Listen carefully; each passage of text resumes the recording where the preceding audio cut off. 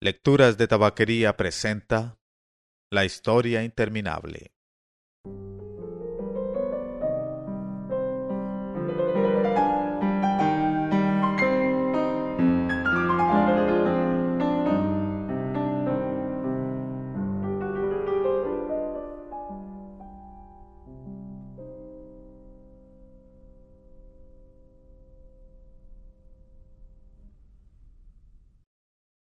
XIII.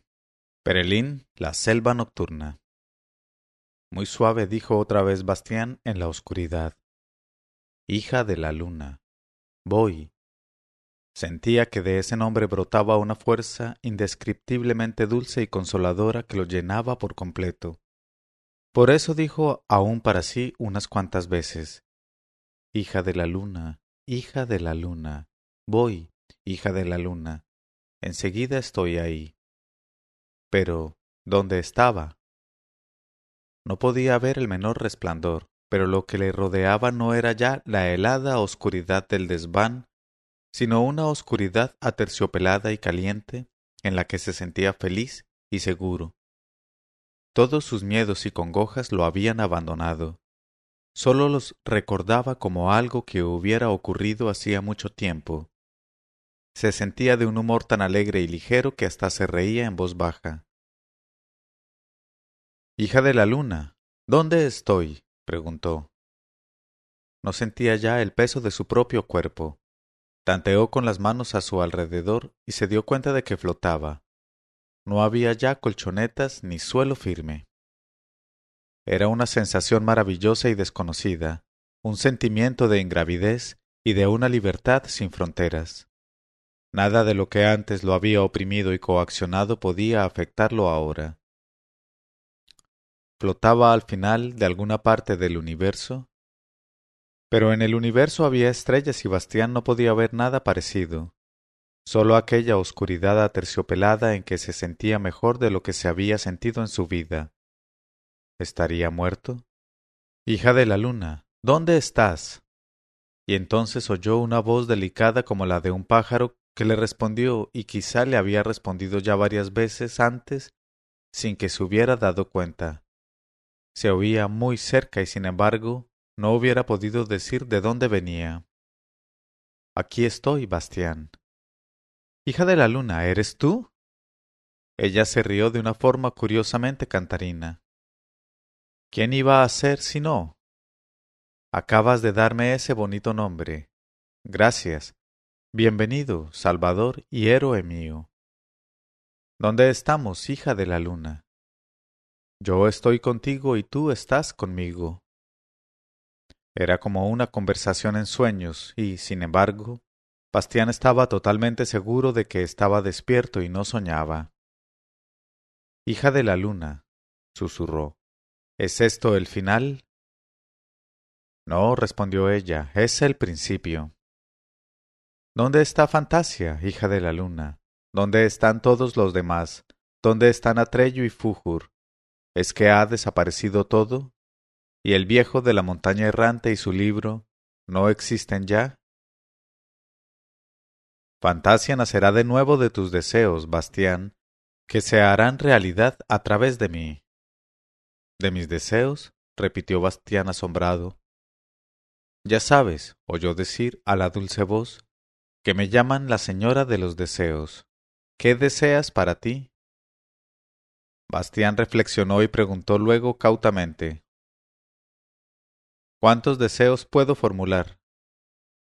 Tantos como quieras. Cuantos más mejor, Bastián. Tanto más rico y variado será Fantasia.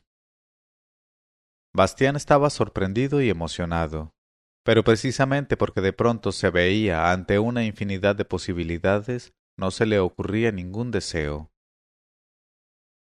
No sé, dijo finalmente. Durante un rato reinó el silencio, y luego oyó la voz delicada como la de un pájaro. Mala cosa. ¿Por qué? Porque entonces no habrá Fantasia. Bastián cayó confundido. Su sensación de una libertad sin límites se veía poco a poco disminuida por el hecho de que todo dependiera de él. ¿Por qué está todo tan oscuro, hija de la luna? Preguntó. Los comienzos son siempre oscuros, Bastián. Quisiera verte otra vez, hija de la luna, ¿sabes? Como en el instante aquel en que me miraste. Otra vez oyó la risa suave y cantarina. ¿Por qué te ríes? Porque estoy contenta. ¿Por qué? Acabas de formular tu primer deseo. ¿Y lo cumplirás? Sí. Extiende la mano. Lo hizo y sintió que ella le ponía algo en la palma. Era diminuto, pero extrañamente pesaba mucho. Daba frío y era duro y muerto al tacto. ¿Qué es esto, hija de la luna? Un grano de arena, respondió ella. Es todo lo que ha quedado de mi reino sin fronteras. Te lo regalo. Gracias, dijo Bastián maravillado. Realmente no sabía qué hacer con el regalo. Si por lo menos hubiera sido algo vivo. Mientras reflexionaba aún en lo que sin duda esperaba de él la hija de la luna, sintió de pronto en la mano un delicado cosquilleo. Miró con más atención. Mira, hija de la luna, susurró, empieza a fosforecer y brillar. Y mira, brota una llamita. No, es un embrión, hija de la luna, no es un grano de arena. Es una semilla luminosa que empieza a crecer. Muy bien, Bastián, le oyó decir a ella. ¿Ves? Te resulta muy fácil. Del puntito de la palma de Bastián salía ahora un resplandor apenas perceptible que rápidamente aumentó, iluminando en la oscuridad aterciopelada sus dos rostros de niño, tan distintos, inclinados sobre el prodigio. Bastián retiró lentamente la mano y el punto luminoso quedó flotando entre los dos como una estrellita. El embrión creció muy aprisa y se podía verlo crecer. Echó hojas y tallos y desarrolló capullos que se abrieron en flores maravillosas y de muchos colores que relucían y fosforecían. Se formaron pequeños frutos que, en cuanto estuvieron maduros, explotaron como cohetes en miniatura, esparciendo a su alrededor una lluvia multicolor de chispas de nuevas semillas. De las nuevas semillas crecieron otra vez plantas, pero de otras formas. Parecían helechos o pequeñas palmeras, cactus, colas de caballo o florecillas ordinarias. Cada una de ellas resplandecía y brillaba con un color distinto. Pronto, alrededor de Bastián y de la hija de la luna, por encima y por debajo de ellos y por todos lados, la oscuridad aterciopelada se llenó de plantas luminosas que germinaban y crecían. Una bola incandescente de colores, un nuevo mundo luminoso flotaba en ninguna parte. Crecía y en su interior más interno estaban sentados Bastián y la hija de la luna, mirando con ojos asombrados el maravilloso espectáculo. Las plantas parecían producir incansablemente nuevas formas y colores. Cada vez se abrían más capullos de flores. Cada vez centelleaban más cuajadas umbelas, y todo aquel desarrollo se producía en medio de un silencio absoluto. Al cabo de un rato muchas plantas habían alcanzado ya la altura de girasoles, y algunas eran incluso tan grandes como árboles frutales. Había plumeros o pinceles de hojas largas de un verde esmeralda, o flores como colas de pavo real, llenas de ojos con los colores del arco iris. Otras plantas parecían pagodas de sombrillas de seda violeta, superpuestas y desplegadas. Algunos troncos gruesos se retorcían como trenzas. Como eran transparentes, parecían de cristal rosa iluminado por dentro. Y había ramilletes de flores como grandes racimos de farolillos azules y amarillos. En muchos sitios colgaban millares y millares de florecitas estrelladas, en cataratas brillantes como la plata o cortinas de oro viejo hechas de lirios de los valles, con largos estambres en forma de borla. Y aquellas plantas nocturnas luminosas crecían cada vez más exuberantes y espesas, entrelazándose poco a poco para formar un magnífico tejido de suave luz. Tienes que darle un nombre, susurró la hija de la luna. Bastián asintió. Perelín, la selva nocturna, dijo. Miró a la emperatriz infantil a los ojos, y le ocurrió otra vez lo que le había ocurrido cuando intercambiaron por primera vez sus miradas. Se quedó como embrujado mirándola, sin poder apartar los ojos de ella. Cuando la vio por primera vez ella estaba moribunda, pero ahora era mucho, muchísimo más bella. Su túnica rasgada estaba otra vez entera, y en la inmaculada blancura de la seda y en su largo cabello jugueteaba el reflejo de una suave luz multicolor. El deseo de Bastián se había cumplido. Hija de la luna, balbuceó turbado, ¿estás ya bien otra vez? Ella sonrió. ¿Es que no se ve, Bastián? Quisiera que siempre fuera así, dijo él. Siempre es solo un momento, respondió ella. Bastián guardó silencio. No comprendía su respuesta, pero no tenía ganas de romperse la cabeza. No quería hacer nada más que sentarse ante ella y mirarla. En torno a los dos la creciente espesura de las plantas luminosas había formado un entramado espeso, un tejido ardiente de colores que los encerraba como en una gran tienda redonda de tapices mágicos. Por eso Bastián no se dio cuenta de lo que sucedía fuera. No sabía que Perelín seguía creciendo y creciendo, y que cada planta se hacía cada vez mayor, y seguían lloviendo por todas partes semillas pequeñas como chispitas de las que brotaban nuevos embriones. Bastián continuaba sentado, contemplando a la hija de la luna.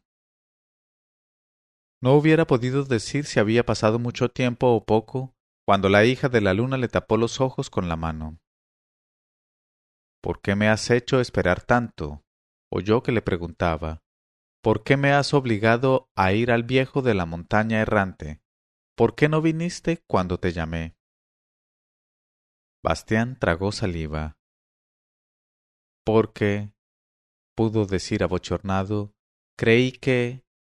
Por muchas razones, también por miedo, pero en realidad me daba vergüenza, hija de la luna. Ella retiró la mano y lo miró sorprendida. ¿Vergüenza de qué? Bueno, titubeó Bastián, sin duda esperabas a alguien digno de ti. ¿Y tú? Preguntó ella, ¿no eres digno de mí?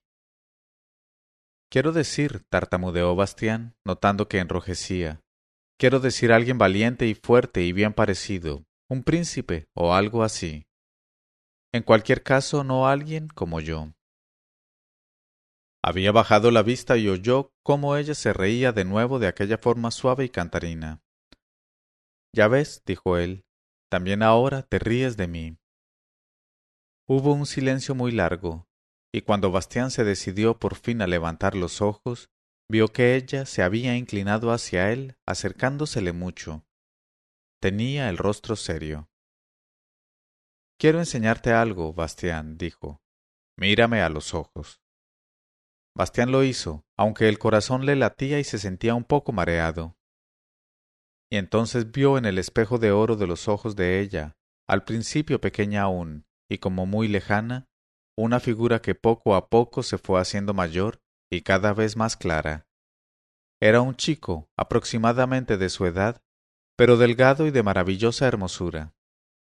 Tenía el porte gallardo y apuesto y el rostro noble, delgado y varonil. Parecía un joven príncipe oriental.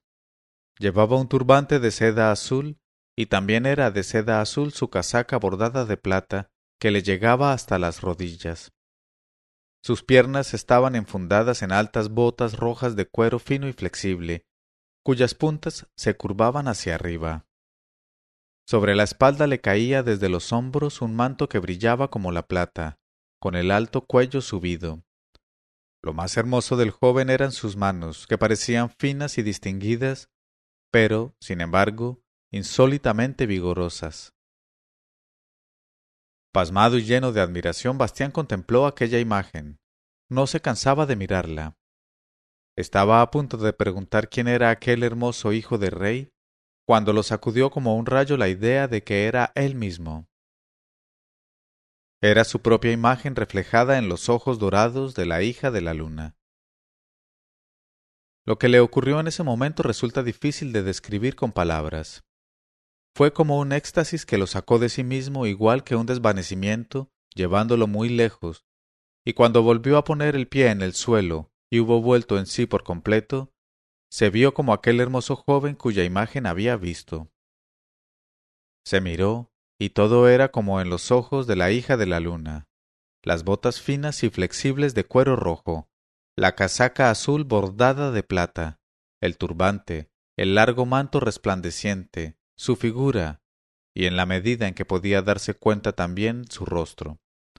Asombrado, se miró las manos. Se volvió hacia la hija de la luna. Ya no estaba allí. Se había quedado solo en el espacio redondo que había formado la resplandeciente espesura de las plantas. ¡Hija de la luna! Llamó por todos lados. ¡Hija de la luna! Pero no recibió respuesta. Se sentó desconcertado. ¿Qué hacer ahora? ¿Por qué lo había dejado ella solo? ¿A dónde iría él? Si es que podía ir a alguna parte y no estaba encerrado como en una jaula. Mientras estaba intentando comprender lo que podía haber inducido a la hija de la luna a dejarlo sin una explicación ni una palabra de despedida, sus dedos juguetearon con un amuleto dorado que colgaba de su cuello en una cadena. Lo miró y lanzó una exclamación de sorpresa.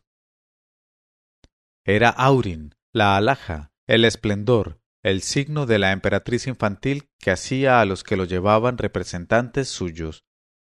La hija de la luna le había dado poder sobre todos los seres y las cosas de fantasía, y mientras él llevara ese signo, sería como si ella estuviera con él. Bastián miró largo tiempo las dos serpientes, clara y oscura, que se mordían mutuamente la cola formando un óvalo. Luego volvió el medallón y con gran sorpresa por su parte encontró en el reverso una inscripción. Eran 4 palabras breves, escritas con unas letras peculiarmente entrelazadas. Haz lo que quieras. De aquello no se había hablado hasta entonces en la historia interminable. ¿No habría notado Atreyu esa inscripción? Pero eso no importaba ahora. Lo importante era sólo que esas palabras le daban permiso. No, lo animaban claramente a hacer todo lo que tuviera ganas de hacer. Bastián se acercó a la espesura ardiente de plantas para ver si podía atravesarla y por dónde, y vio con agrado que se podía apartar sin esfuerzo como una cortina. Salió afuera.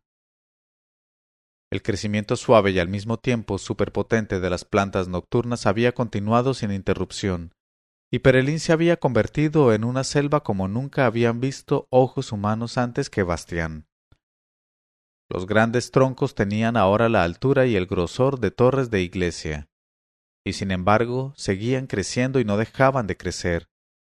En muchos lugares, las gigantescas columnas de un brillo lechoso estaban tan próximas entre sí que era imposible pasar, y seguían cayendo, como una lluvia de chispas, nuevas semillas.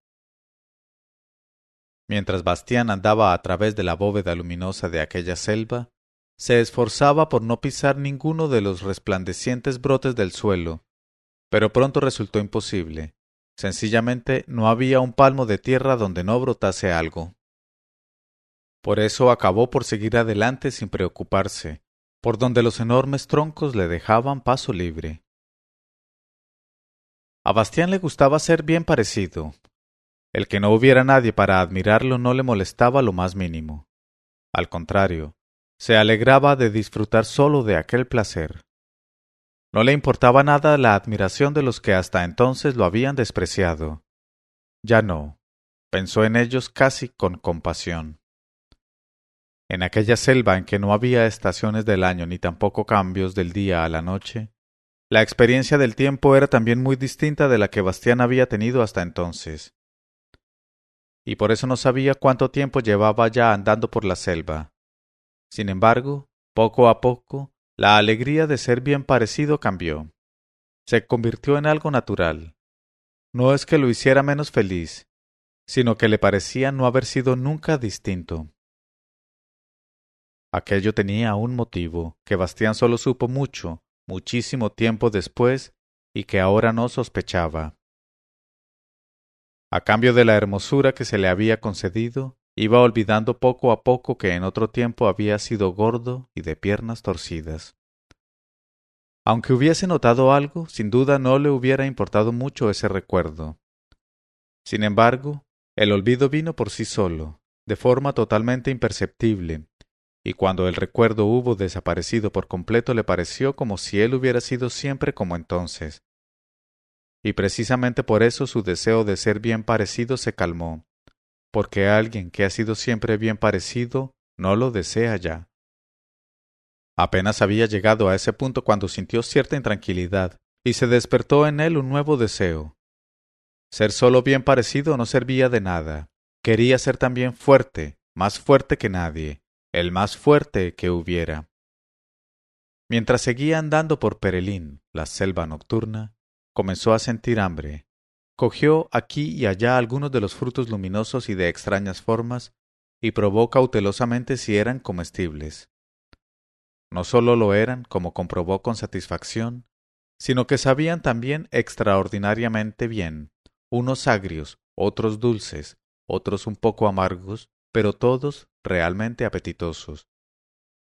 Sin dejar de andar se comió uno tras otro y sintió al hacerlo que una fuerza maravillosa recorría sus miembros.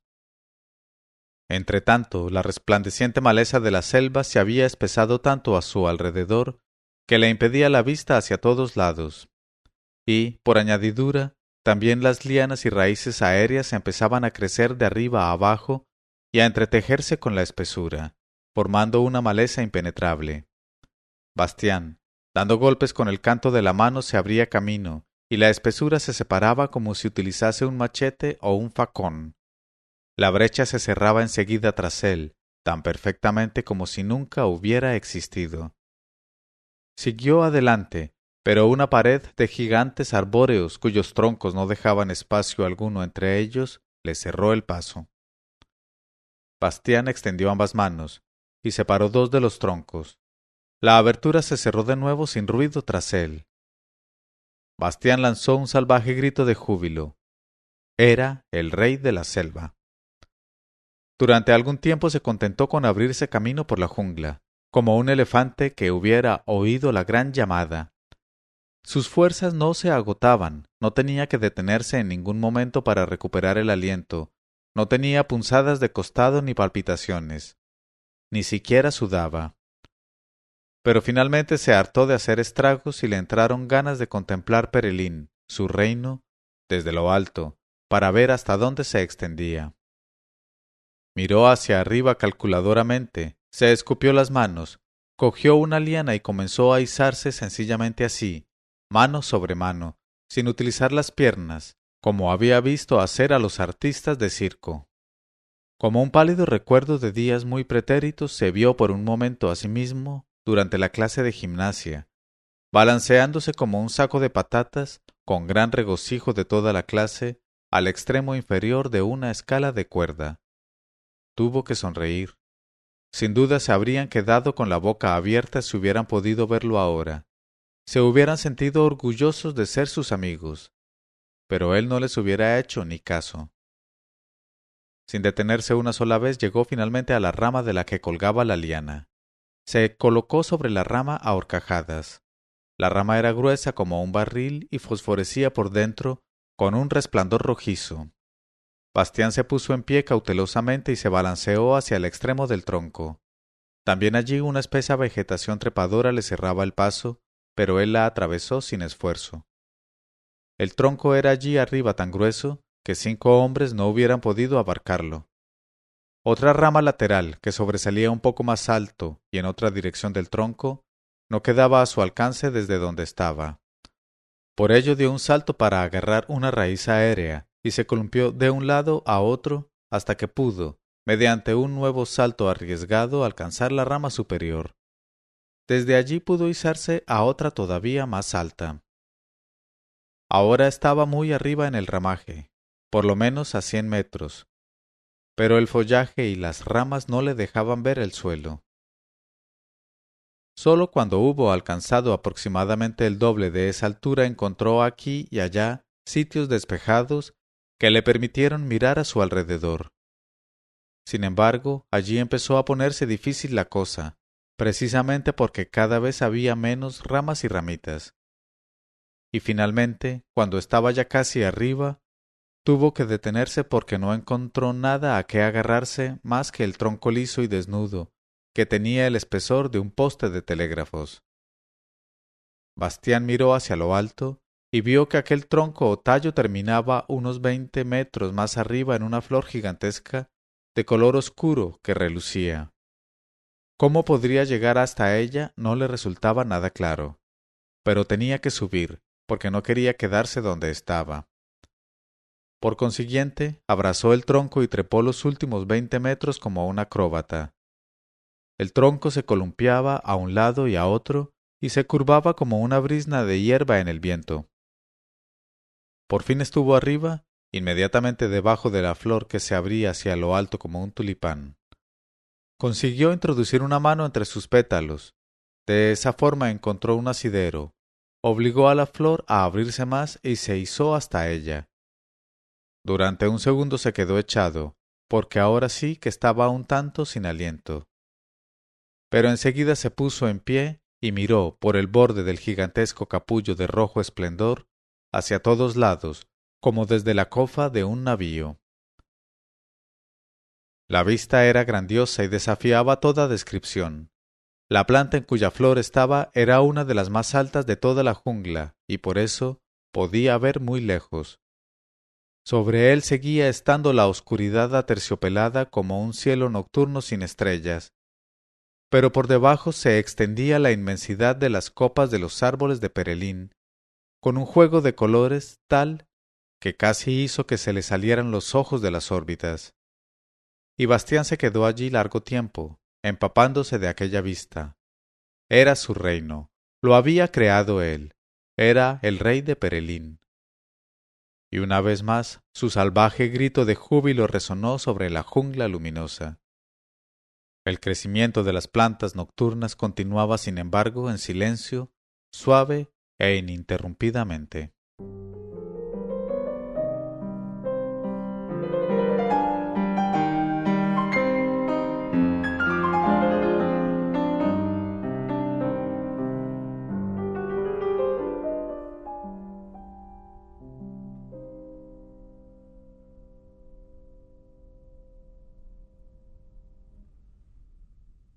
Leyeron este capítulo Mauricio Duque Arrubla y Claudia Lozano.